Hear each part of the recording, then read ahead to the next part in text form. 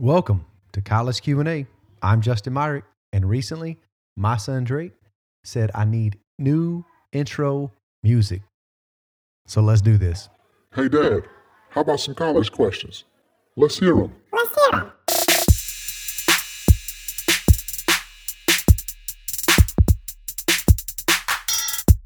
All right, we are live with a new episode and a new intro. Good looking out, Drake. And we've got a new question. How can I have confidence in the decisions I'm making now? It's a great question for us to explore because we can all struggle in our decision making, even in the process of doing it. And the good news is there's some practical applications to help us think through how we can handle this question. I'm excited about our guest joining us today, my good friend, Mark Day. He was a roommate at Ouachita Baptist University, an honest friend. In fact, this is one of my favorite qualities about Mark. Let me tell you about our last week of school. There were just a few days left, and Mark sat down and said, "Justin, you've been a great roommate, but I just want you to know I'm not very good at keeping up with people, so after graduation, we probably won't ever talk again." Now, we laughed then, and we still laugh about it now. It was great. What's even better is that we made an agreement to do our best to talk at least once a year, just once a year. And the good news is, 20 years later, that adds up. It's been good to keep up with him. He's a faithful man, married, 5 children, loves Jesus, and has a passion for God's truth. Let's listen in to Mark's wisdom as he shares with us now, how can I have confidence in the decisions that I'm making now? Hey Justin, thanks so much for having me. I tell you what, the story you just told was, you remembered a certain way and I remembered another way because, I knew myself and I remember leaving so many camps and saying, hey, we'll stay in contact, and you never do. I never did. And maybe some of you did, but I never did, and I was horrible at it. And so I remember sitting you down and saying, Justin, listen, I love you, brother. I really do. You've been a great roommate, but I'm just not going to stay in contact with you. I don't want to leave and go, hey, we'll stay in touch, because I probably won't. And just to be honest with you. And then you said, hey, why don't we just maybe once a year? And it has been so good because I call you once a year, or you call me, and it has been so good because we laugh, the next, 4 or 5 years after that, every year I call you and you're like, man, brother, I've talked to you more than I've talked to anybody else. And so it is so good. But, I was setting realistic expectations. That's what I was doing. Realistic expectations on our relationship. Hey, but Justin, the question you had was, how can I have confidence in the decisions I'm making now? And you know what? The decisions that students are making and adults are making, that's a big decision, because you're talking about relationship decisions, career decisions, family decisions, ministry decisions, what church to go to, what ministry to get involved into, what is God's plan for my life? And that is something that, I probably don't struggle with as much, because I enjoy the journey on getting there. I'm not really sure maybe I have an idea what the end result looks like, but I somewhat enjoy the journey. So I majored in biblical studies at Ouachita Baptist University, and I majored in that because a kid in the youth group told me, hey, you make a good youth pastor. I thought, oh, that'd be a good idea. And then I had a teacher that was real influential in my life, and he said, hey, you ought to go to Ouachita. So that's what I did. And it was great. I loved it. I was in the ministry for 14 years. I made a career change 2 years ago, and now I'm working in public relations and land management for a company here in El Dorado. And I tell you what, the journey has been so sweet and has been so good. But how do you have confidence throughout the path of knowing that that's the right decision at the exact moment? Well, Romans 12:2 says, do not conform to the patterns of this world, but be transformed by the renewing of your mind. The patterns of this world are, the number one thing is identity in yourself. That's all what it's about. It's about having identity in yourself and yourself only, and not worrying about others. But that is not the correct way by any means. Your identity needs to be in Christ. Your identity needs to be in your relationship with the Lord. And, a lot of us can put our identity with our families. But number one, it needs to be identity with Christ. So do not conform to the patterns of this world, but be transformed by the renewing of your mind.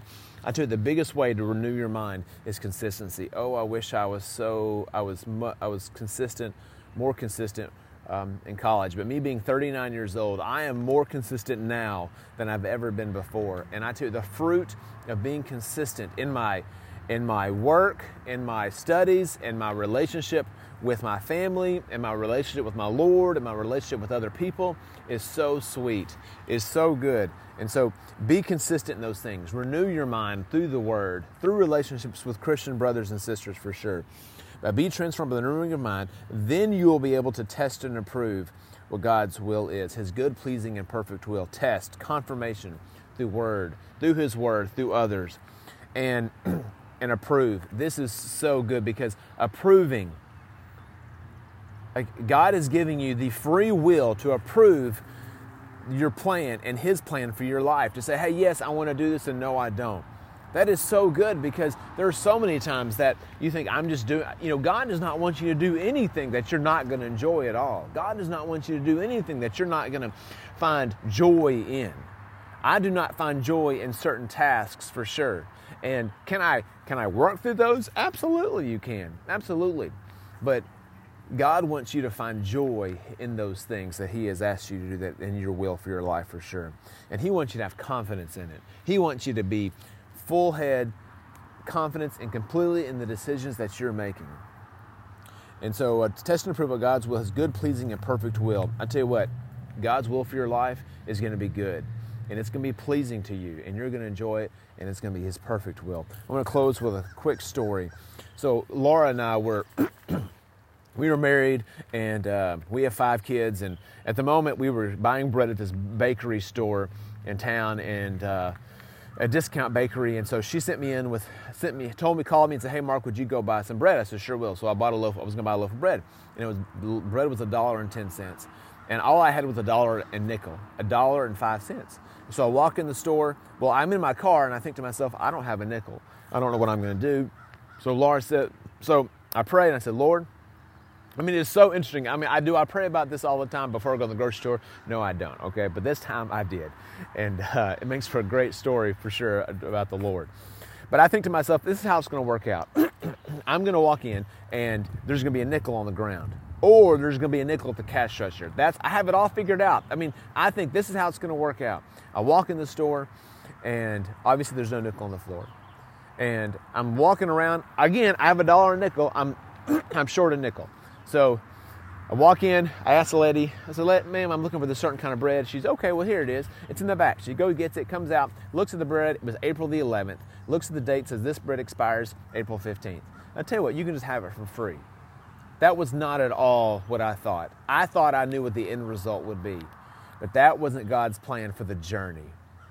So it is okay to be unclear about the end result. It is okay, but I tell you what, enjoy the journey on the way that God has for you. Enjoy the path and have confidence in the path that God has for you, because He wants you to walk in His good, pleasing, and perfect will.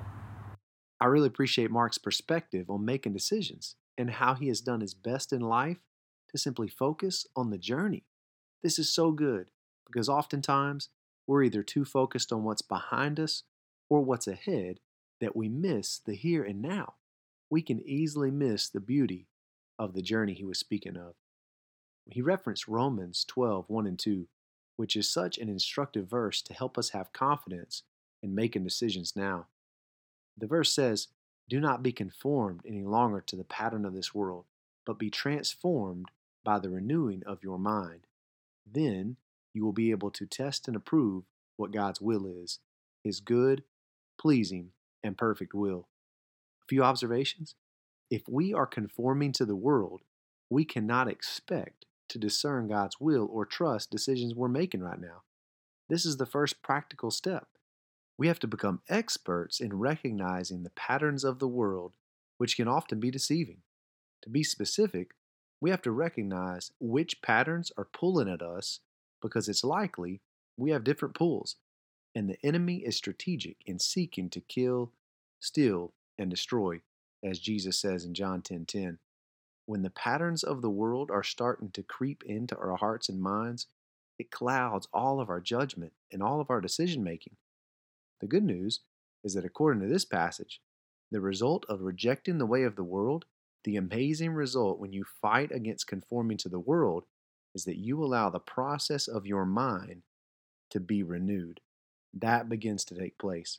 Literally, the way you think about things starts to change, the way you process information, and certainly the way you go about making decisions.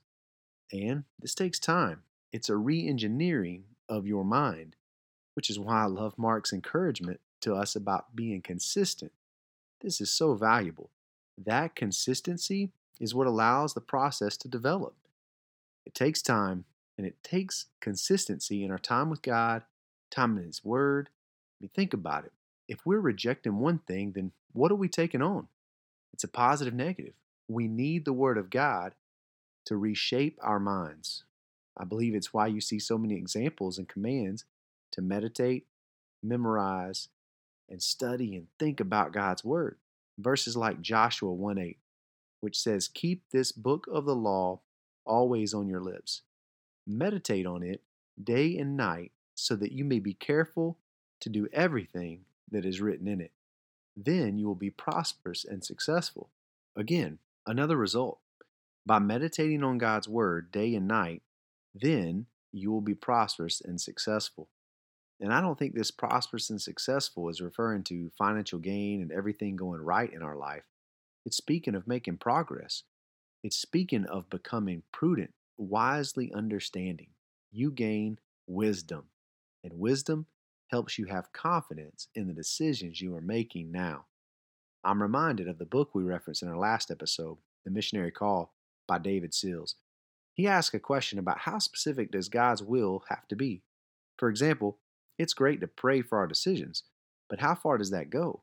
Do we pray about which cereal we should eat for breakfast? And do we pray about what outfit to wear or what restaurant to eat at? By the way, if we're talking about breakfast cereal, you don't even have to pray about it. It's Cinnamon Toast Crunch all the way.